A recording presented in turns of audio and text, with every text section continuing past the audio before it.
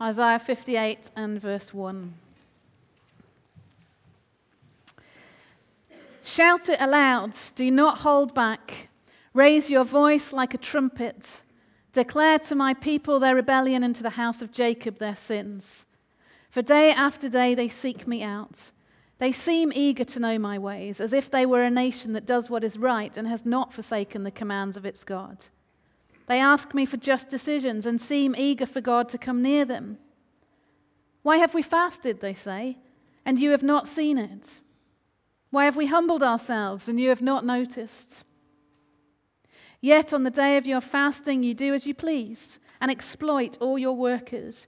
Your fasting ends in quarreling and strife and in striking each other with wicked fists. You cannot fast as you do today and expect your voice to be heard on high. Is this the kind of fast I have chosen, only a day for a man to humble himself? Is it only for bowing one's head like a reed and for lying on sackcloth and ashes? Is that what you call a fast, a day acceptable to the Lord? Is not this the kind of fasting I have chosen? To loose the chains of injustice and untie the cords of the yoke, to set the oppressed free and break every yoke? Is it not to share your food with the hungry and to provide the poor wanderer with shelter? When you see the naked, to clothe him, and not to turn away from your own flesh and blood. Then your light will break forth like the dawn, and your healing will quickly appear. Then your righteousness will go before you, and the glory of the Lord will be your rear guard. Then you will call, and the Lord will answer. You will cry for help, and he will say, "Here am I." If you do away with the yoke of oppression, with the pointing finger and malicious talk, and if you spend yourselves on behalf of the hungry and satisfy the needs of the oppressed, then your light will rise in the darkness, and your night will become like the noonday. The Lord will guide you always. He will satisfy your needs in a sun-scorched land and will strengthen your frame. You will be like a well-watered garden, like a spring whose waters never fail. Your people will rebuild the ancient ruins and will raise up the age-old foundations. You will be called repairer of broken walls, restorer of streets with dwellings. If you keep your feet from breaking the Sabbath and from doing as you please on my holy day, if you call the Sabbath a delight and the Lord's holy day honorable, and if you honor it by not going your own way and not doing as you please or speaking idle words, then you will find your joy in the Lord, and I will cause you to ride on the heights of the land and to feast on the inheritance of your father Jacob. The mouth of the Lord has spoken.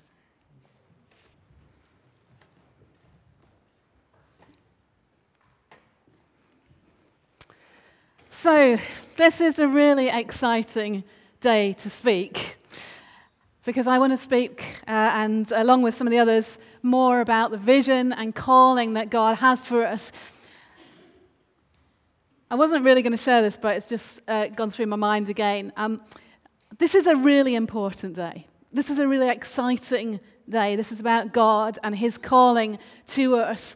And last night, I woke in the morning about 2:30 with this overwhelming sense of fear and darkness and oppression. And normally, I just don't like being at home on my own at night and Mike's away. But actually, it didn't feel like that. Normally, I turn the light on and I go down the stairs, I'm fine. I just lay in my bed, I prayed until the point where I went back to sleep again. And I think that is about, this is a really important day. This is a really important day, because this is about the calling of God for us and our church.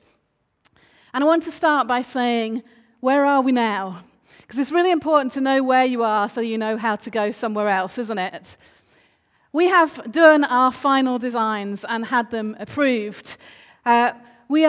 We have got building consent already. We are an increasing amount of community engagement and listening and talking to our community about the way forward. We have got our charitable incorporated organisation in progress and at the solicitors, hopefully not in a pile, but actually doing something, but more of that some other day. Dealing with the way that we engage in a contract with liability, with our security as a church and a safe and solid footing for the future. We need to think a little bit more about finance, but we have a clear financial picture in place as much as before we go to tender about where we are. And perhaps most importantly of all, we are hearing increasing amounts of stories of people whose lives are being totally changed and transformed by the things that we are engaged in as a church. People coming to know Jesus, people being set free from debt, people finding hope and a sense of value. And those stories are part of this big vision that we have, and God is gracing us with the start of those things already, and we feel really excited about that. It is now time to start the work. Yeah, a few more cheers, is good. It is time for us to start the work. We still need a few more pennies. Just a few. But today we're not going to talk a whole lot about that. It is time where we need to go forward and start the work beyond where we've got to up until this day. But today we want to get back to the vision, to what God is saying to us, what God has been saying to us all along. This is a bit more about enabling us to see what the house will be like day to day, building on that inspiring input from Ruth last Sunday. And if you haven't had a chance to listen to it, the morning one is already up, and the evening one we just need to edit slightly. But we recorded both of those two things. Last Sunday was the only date that she could make, and this Sunday was already in the calendar. So, God's word to us. One of the key verses has been this: unless the Lord builds the house, those who labor in vain. That is true. This is his work. It is primarily his work. Unless he does it, there is no point. And in everything we do, we want to honor God, obey God, delight God. It says in the Message, if God doesn't build the house, the builders only build shacks. We are not building a shack. We are building a house, a solid vision of engagement in our community for the gospel and glory of God. That is what we are about. But it is God's work that we are involved in. Another key passage of Scripture was the one that I just read to you. And we have returned to it time and time again. And on many occasions, it's jumped up and ambushed us when we've least expected it. We've been in a completely different conference. Someone's come and said, oh, I've just had this verse for you. And it's the same one. Always, it's the same one. Because God keeps on speaking in many ways, in multiple different locations. And particularly verse 12, which says this: your people will rebuild the ancient ruins and will raise up the age-old foundations. You will be called repairer of broken walls, restorer of streets with dwellings. But we're going to go back to the beginning of that passage because it's the whole thing that's really important. So the first 5 verses, I have really straightforward titles this morning. What God isn't happy with. What God isn't happy with. Fasting and prayer and worship are right and good and great and commanded by God. But God is concerned about his people here because there's false fasting. There is something broken in the way God's people are interacting with him. Their worship lacks integrity. It is self-centered. It is going through the motions. It is thoughtless. It is not impacting the way that they are living. They are worshiping and fasting, and at the same time they're exploiting people and oppressing them and quarreling and filled with strife. They sing, but their lives are not changed. And it reminds me of 1 Corinthians chapter 13, where Paul, having spoken about spiritual gifts at length, says you can have all of these things, but if you don't show love, you are like a clanging gong or a banging cymbal. And that's what Isaiah was saying to the people then. You're doing all this stuff, but you are like a noisy gong and a clanging cymbal. And when Andy's setting up, that's what it sounds like, not when he's playing. Just is uncomfortably deafening. God says, I don't want to hear that because it doesn't have integrity. That kind of worship does not make me happy. Not worship doesn't make him happy, but inauthentic worship. There is no room for us to have ignorance about the opportunities and the needs that are part of our community. There is no room for apathy. Oh, well, maybe sometime, or somebody else will do it. True worship is about life worship. True worship is about the everyday, of which this service is an expression of the everyday. If you look into Amos chapter 5 and verse 21, Amos was speaking at a similar time in Israel's history, really, to Isaiah just a little bit earlier. It says this in verse 21, I despise your religious feasts. I cannot stand your assemblies. Even though you bring me burnt offerings and grain offerings, I will not accept them. Though you bring choice fellowship offerings, I will have no regard for them. Away with the noise of your songs. I will not listen to the music of your harps or other instruments. But let justice roll on like a river, righteousness like a never-failing stream. In truth, I used to listen to those words, and I used to listen to them often because they were on Graham Kendrick's Make Way tape. And I used to squirm a little bit, actually, because I'm a worship leader, and I love playing and singing. And at that point, I didn't think that we did a whole lot about justice. Now I don't squirm quite so much, but those words are still so powerful about the things that make God happy. Because God is happy. Oh, it's good, isn't it, when you don't do the PowerPoint? God is happy with true religion, which is about justice. It's about justice. Justice is essential. The equal treatment of all people. Valuing of each person as created in God's image. A special care and concern for the vulnerable, the marginalized, and the oppressed, the poor and the excluded. And at the beginning of Isaiah chapter 1, now we've had all those discussions about who wrote Isaiah. You go right back to chapter 1 and verse 15. God says to them, when you spread out your hands in prayer, I will hide my eyes from you. Even if you offer many prayers, I will not listen. Your hands are full of blood. Wash and make yourselves clean. Take your evil deeds out of my sight. Stop doing wrong. Learn to do right. Seek justice. Encourage the oppressed. Defend the cause of the fatherless. Plead the case of the widow. And in Leviticus 19, it's when God gives them the commands about leaving stuff at the edges of their field so that the poor can find something to eat. Matthew 25 is the same message from Jesus, talks about the sheep and the goats. He says, when did you feed the hungry? When did you give drink to the thirsty? When did you clothe the naked? When did you set the oppressed free? I tell you, if you didn't do it to the least of these, you didn't do it to me.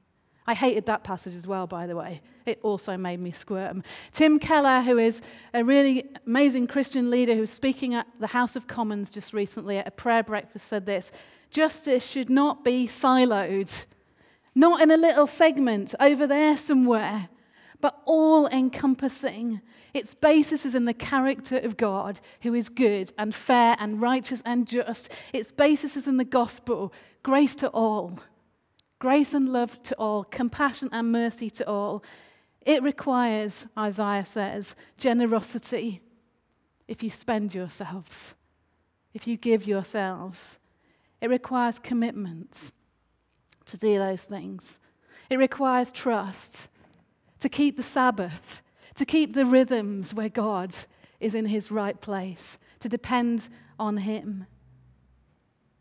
Verse 13 and 14 remind us that justice, compassion, mercy come out of our intimacy with God, with knowing him, with worship, with prayer, with fasting, with spending time in the presence of God. And the stories that we are beginning to hear, and Ruth's going to share more about, they inspire true worship, don't they? They inspire our joy. They inspire our thankfulness. They inspire our trust that God can do amazing things, transform people's lives. Isaiah reminds us to break the chains around people, whatever they might look like, to share our food, to spend ourselves, to provide shelter, to care for other people made in the image of God, to get away from accusations and malicious talks, to satisfy others' needs. And many times in this passage it says, if this, then this. It's conditional. If this, then this. And we want all the then, but God challenges us with the if. In 2 Kings chapter 12 and verse 1, God challenges Jehoash to be the repairer of the breach. And then in chapter 22 of 2 Kings, he challenges Josiah to be the repairer of the breach. And literally those things are fulfilled in Ezra and Nehemiah and the rebuilding of the temple and the walls of Jerusalem and the identity of the people of God when they go home. It's a term that God will eventually use for himself. He will come and repair the breach externally and internally. That breach between us and him. That isolation, that alienation, that breakdown of relationship. He will come and restore and heal the breach. And it's our experience that we have known him. That we have known him taking us in our brokenness, restoring the broken places, rebuilding the walls, showing us grace and mercy and compassion. And God uses our rubble, because none of us are perfect yet, to rebuild with. If we give ourselves, if we satisfy the needs, then God promises us some amazing things. He says, then your light will break forth like the dawn. It's beautiful, the dawn light, isn't it? In the dark place, your light will break forth like the dawn, and your healing will quickly appear. And righteousness will go before you, and the glory of the Lord will be your rear guard. Then you will call, and the Lord will answer. You will cry for help, and he'll say, here I am. He says, if you do these things, your light will rise in the darkness. He says, the Lord will guide us. He'll satisfy our needs in a sun-scorched land. We know a little bit about that this summer, don't we? He'll strengthen us. He'll give us a full life in empty places. We'll be like a well-watered garden, like a spring whose waters never fail. What beautiful, powerful images of what God wants his people to be like. Light and life and hope and a place where the presence and life of God is seen. You will be known as those who can fix anything. Restore old ruins, rebuild and renovate, make the community livable again. Some of you went round there when we just first of all got it. Oh my goodness, what a state. It was like the Mary Celeste, like someone had said, leave right now. If you didn't see it, calendars on the wall, coffee cups, Christmas party photographs, cereal, mugs, everything, thousands of tables and desks. Dirt, dust, mildew, mold. Horrible. People worked in there. They worked in the attic. We were up there the other day. It was boiling. Desks rammed into the eave. Terrible working conditions. Exploitative, I would actually hesitate to say. You know, there was planning permission for that place to become an internet hotel. You can interpret that how you wish. There was a whole lot of anxiety from the nursery, from the people who live on that street, about what was going to happen in this place and how safe it was going to be for their children and for them. And God has called us to get that building and to rebuild it, to rebuild the ancient ruins, to raise up the age-old foundations. It is an old building. It is solid, most of it. To repair the broken walls. And there are a fair few of those, and some have gone. To restore it in a street with dwellings. This is a street with dwellings. And this is what we're doing in the midst of that. You know, restore means to bring back into existence, to use, to re-establish, to bring back into a state of health or vigor. It is used 100 times in the Bible, and only 2 times for the restorer. It is most often used of the people of God. The people of God. And when it's used of as a restorer, the noun, it's used of a guy called Obed. Who? Obed, the father of Jesse. Who? Not the little lad that's at the back. Jesse, the father of David. Okay, now I'm with you. David, Jesus, the restorer of life. That's what this is about, isn't it? The life of Jesus flooding out through us, his people, into our community, renovating the community, renewing, making the community livable again. In Jeremiah 29, verses 4-7, Jeremiah challenges the people in exile, make yourselves at home, seek the country's welfare, pray for them. Because if it goes well for them, it goes well for you. If it goes well for them, it goes well for you. And that is our challenge. It is our vision. It is our calling to rebuild, to restore, to renovate physically the building and physically people. Mentally, concerning ourselves with people's mental health and their well-being, emotionally, being there in the face of isolation and alienation, and spiritually, whole people restored to know the grace of Jesus Christ and his compassion. That is our vision, and that's what we want to see come about. We're going to sing. I thought you were going to sing, or was it later? Well, I don't know. Do we have time? Let's sing that prayer, and then Ruth is going to come and expand some more of this vision to us. Sorry.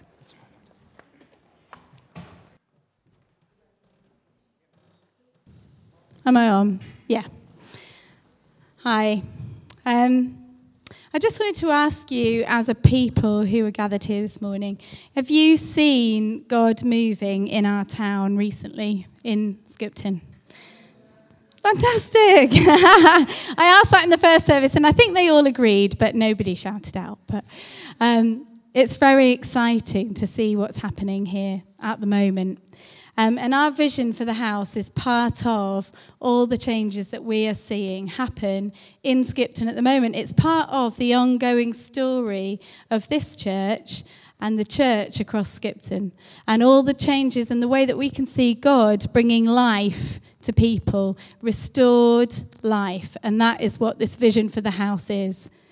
The house is going to be the church in the week. It's what we have here on a Sunday, but it's spread out over the week, meeting people, being church for people during the week with an open door to our community. And that's really what the vision is for the house at the moment. I just wanted to share a few stories. I really like sharing stories with you. One story is about my friend Chris. Hi, Chris. Who came up to the front very bravely last week and wanted to share part of his story with you. So I'm just going to carry on with that story a little bit. Just to say that after a couple of weeks of coming here, Chris said to me, I know why God has kept me alive. He wants me to mentor other people who've been in dark places like I've been. And just for me, that's a very powerful thing for me to hear Chris say to me. And I know for him, it's been a very powerful part of his story. And I can see him nodding at the back.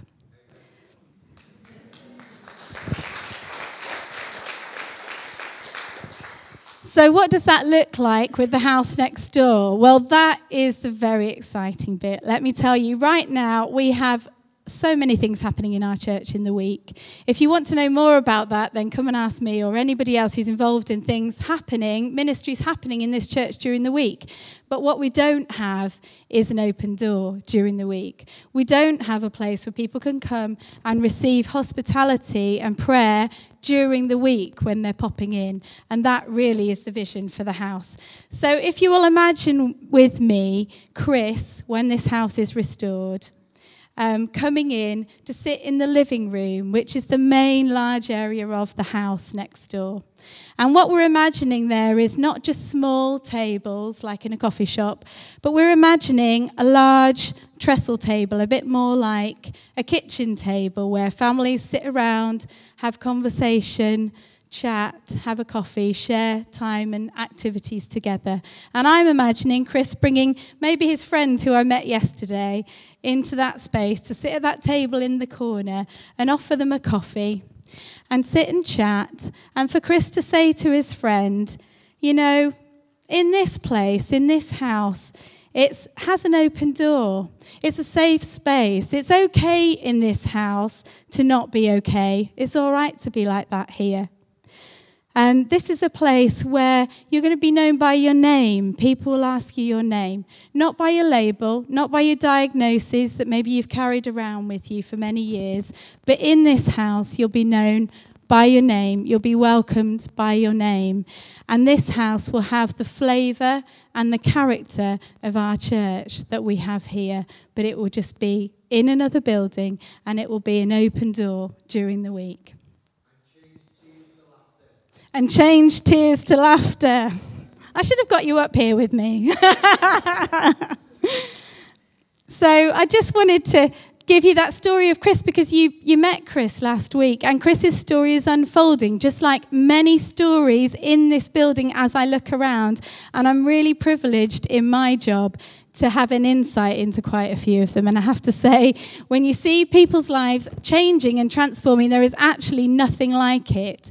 It's more exciting than going on an exciting holiday. It really is. When we're on the Alpha course and we're seeing people's lives changing on a weekly basis, and people coming in and saying, I don't know why it is, but I feel different. My life feels sweeter, somebody said a couple of weeks ago. Things are changing, and to be part of that is a real privilege to walk with people.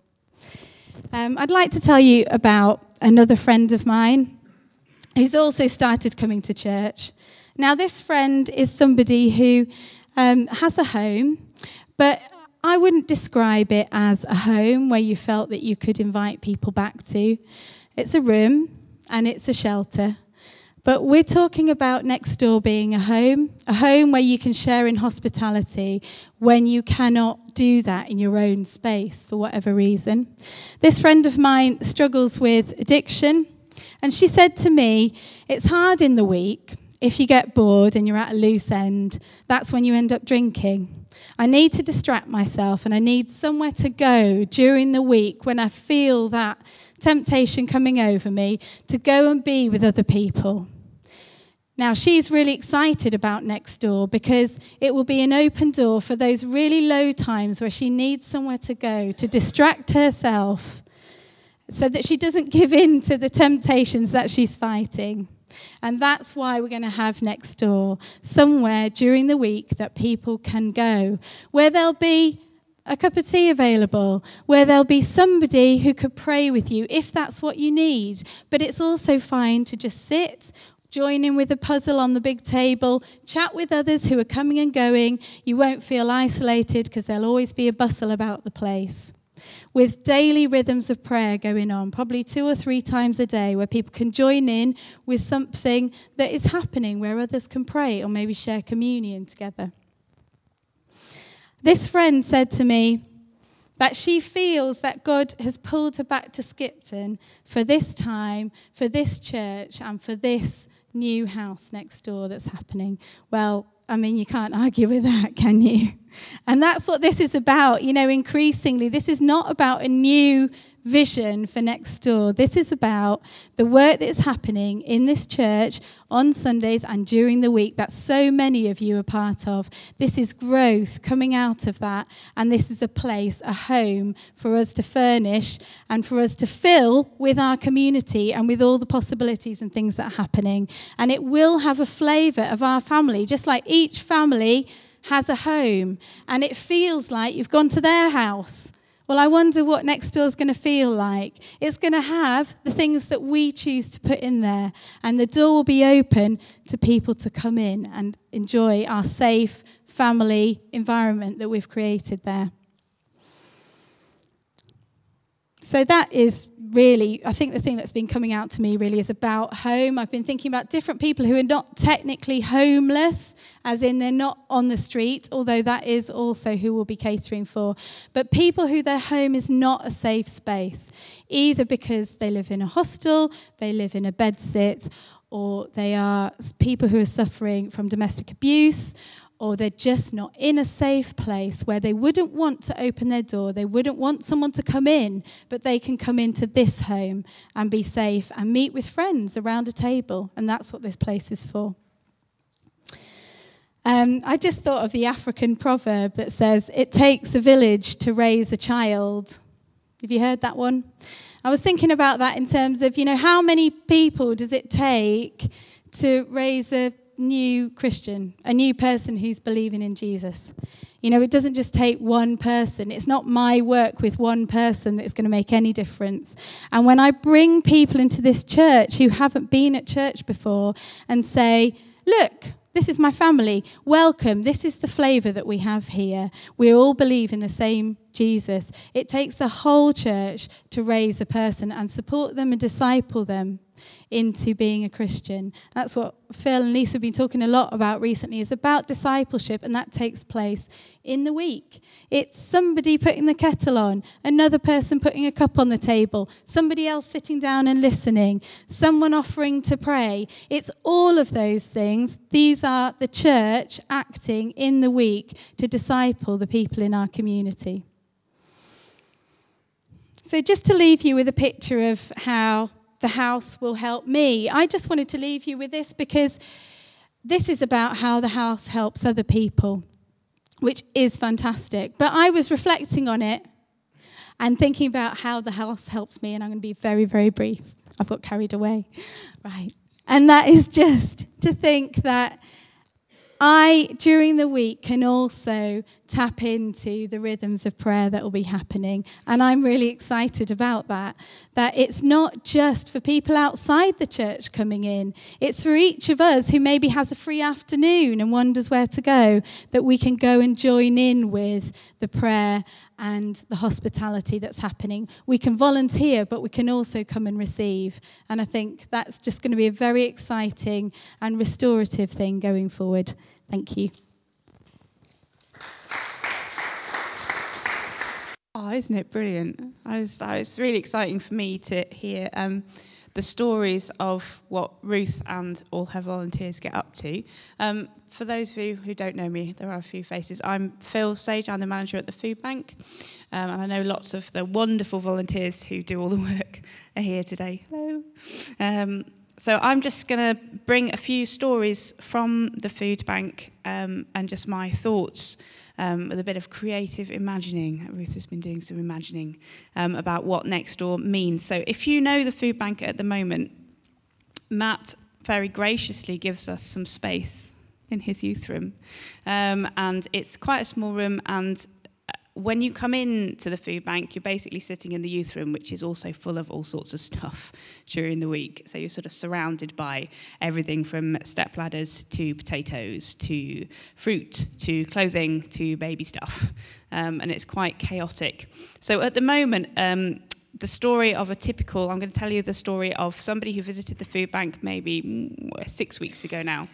So he came in, he had a voucher from the job centre. So he'd just been to the job centre, which is quite a stressful experience for those of you who've had to go there for whatever reason. It's quite, it takes away a little bit of your humanity every time you go, no matter how lovely the person is you're speaking to. It's not easy. So sometimes if somebody's got their bit of paper in their hand, accepting food from somebody is really difficult. So by the time they get to us, not only have they had a stressful experience, they've also been sent to the food bank, which is just a symbol sometimes of everything that's gone wrong in somebody's life, is that bit of paper, which is a food bank voucher. Some people want to pick up the bag and go, and that's fine. This particular person, he walked in, a voucher from the job centre, yes, that's fine, have a seat. So while the team were getting a parcel for him, we had a little chat about his circumstances. But it was the briefest of chats. We were able to signpost him onto Citizens Advice. We were able to signpost him to CAP. But it was a very brief chat, and because he'd parked his car in the car park, he had to go. So he picked up his food, he picked up his potatoes, and off he went. And we saw him again a couple of weeks later, because often we see people more than once, and it was the same process. But we managed to have a little bit more of a chat about church, and he said, is this a church? All the rest of it. Yes, we are a church. Not all the volunteers go to church. So we started to open the door to have a little bit of a conversation about him and his family circumstances, and I said I'd put him on my prayer list, and we had a bit of a chat. But again, it was quite a brief one, and I'll finish his story at the end. So just to leave, so that's sort of a typical journey of a food bank, someone who comes to pick up from a food bank. A lot of our parcels go out through agencies, so we don't actually meet the people that we're going to who receive the food. So that's where we are at the moment. So I am now imagining the house finished as a home. So this is the same gentleman walks in through the door. He's been told to come to the house on Otley Street. He's managed to find it because there's a big sign at the front that says the house, rather than the food bank at the moment has no sign. We have to say it's by the yellow clothing bin. Knock on the door. Anyway, so he walks in through the door and he's greeted by somebody who says, nice smile, hello, here for the food bank, very stressed, fine, take a seat.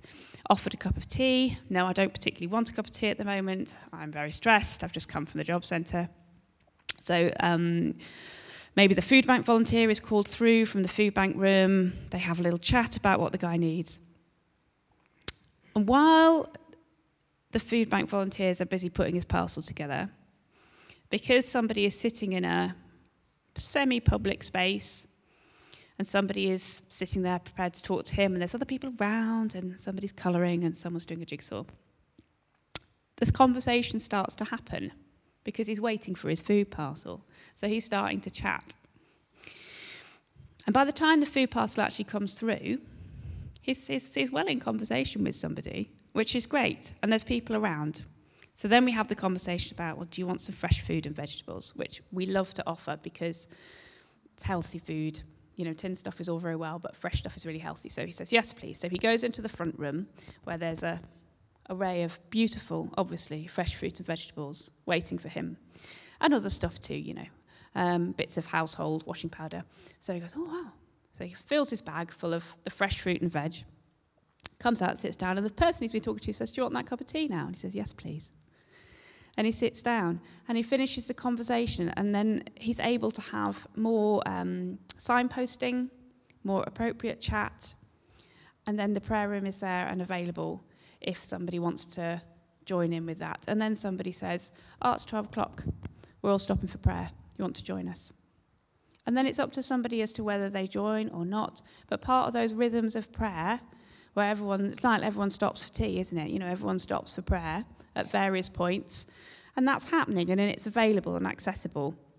And it's a totally different journey to the journey that somebody has now, walking into the youth room that's filled with stuff. So that's just a little imagining of what it might be, with appropriate public spaces to make a connection.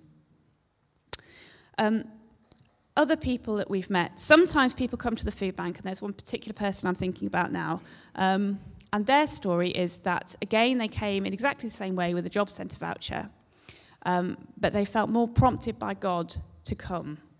So as soon as they came in through the door, not only were they in tears because of everything that was happening for them, they were in tears because they got a food bank voucher, but also when they realised that the food bank was in a church, it felt like there was a call for them to come and experience being back as part of a church family. So that would have been that person's journey in the home next door would have probably involved a lot of tea and a lot of cake, and then sitting in the prayer room quietly to start that healing journey for somebody with God for them. So people sometimes do come and they do want to do that. Another thing that the food bank often does is, at this time of year, is look after people who are sleeping rough in our community. And the main needs that I have from this year's round of people who are sleeping rough are fresh water and somewhere to charge their mobile phone. And just to have a living room where we might be able to provide that service for people would be absolutely awesome. So I've talked about the rhythms of prayer. Just to finish then, for me, there's a lot about removing the barriers between people who walk into our building, removing the barriers between things like prayer and worship and peace and grace. So I know we're talking about building walls and restoring walls, but a lot of it for me is about removing barriers for people who come to make it easy for them to access the church. So the end of the story about the first guy who came is I gave him a hand with his bags across the car park. The second time, after we'd had a big chat about, I used to go to church as a kid. We get that a lot. And he turned around, looked at me and said, "Is this church open on a Sunday?" So, yeah. Who am I handing over to? So there's some feedback stories. If you want to know any more, come and ask me, as always. And I'd be really interested in everybody's views and comments. So.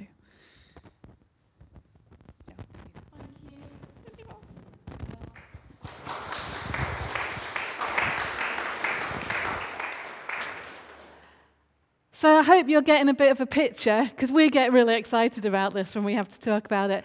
But if you don't realise, the food bank and the youth room are absolutely rammed. You know, Matt is kind of full in there, and a big, huge clearing up process has to happen every single Friday in order to get the youth in. And then he's got another 8 coming in September, and that's without any of them bringing their friends. And we just, are desperate to see the vision of our young people's discipleship and evangelism really maximum as well. So moving that food bank and creating a really good culture for those people also creates a really great culture for our young people in terms of evangelism and discipleship. Maybe you don't realise, but there's a couple of our young girls, about 11, 12-year-olds, and every week they meet in the library to read the Bible and pray together. In the centre of the living room are 4 pillars, and we've put the snug in the middle there. It's kind of visible. But wouldn't it be amazing if they could come each week and be reading the Bible and praying together in that part of the room at the same time as a bunch of people are gathering around the trestle table doing Bible study or making jigsaws or whatever they're doing? This is about the whole of our church. As Ruth said so well, it's about just the expression of our church culture, how we are as a church family, just a few feet across there. And we're really excited to see it in terms of the way we reach out in our community, but how it impacts us as a church as well. There's a third person to speak, but they're not here. They were here, but they're not here anymore. And that was Steve Haynes. And so I'm just going to share with you what he would have been saying to you. And we're going to be talking more about this in September. One of the things that Steve and Sarah have really encountered is just hearing God speaking to them and really trusting him and being obedient to him. And so when they were involved actually in a different church, they got really caught up in the vision of what that was about. And Steve spoke to God and he said, "Well, what do you want me to do about this?" And God told him an amount of money that he needed to give. And Steve went, "Blimmin' out, that's just ridiculous." And so he thought that if he told Sarah and Sarah prayed about it, then maybe they would get a different answer. He didn't tell Sarah how much it was, but Sarah then prayed about it as well, and she came up with the same amount. And Steve can tell the story better than I can, but the long and short of it is they asked God, God spoke to them, and they were obedient to that. And it was a bit of a long story because they weren't that enthusiastic about being obedient early doors because they're normal like the rest of us. But this is about us engaging in this story for our church. You know, we read stories of other churches. Some of you that know Kathy Madavan, this week, after 10 years, and you think we've taken a while, after 10 years of blood, sweat and tears, the Diggers moved in this week. £5 million. See, ours is peanuts compared to that. It's just an exciting day when you see the vision and the story of where God has taken you. And this is about us being part of this story. So our only request to you today is, can you see it a little bit? Can you see it? Please ask. We haven't covered everything this morning. Ask some more questions. We'll talk a little bit more about it. Dream the dreams. Imagine the story. But then will you speak to God about it and say to him, how do you want me to be involved in this? What can I give to this? That's all we want you to do at the moment, is to ask that question. And it might take you the whole summer, and we'll talk more about it in September. Or you might know immediately, just like that. But engage with God and say, where do I fit in to this vision that is for our church, of which I am a part? Will you do that for me? We're going to share around the communion table, and this is going to be an interesting experience.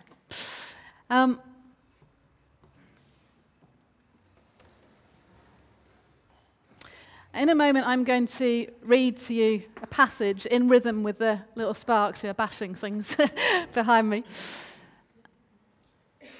No, it's fine.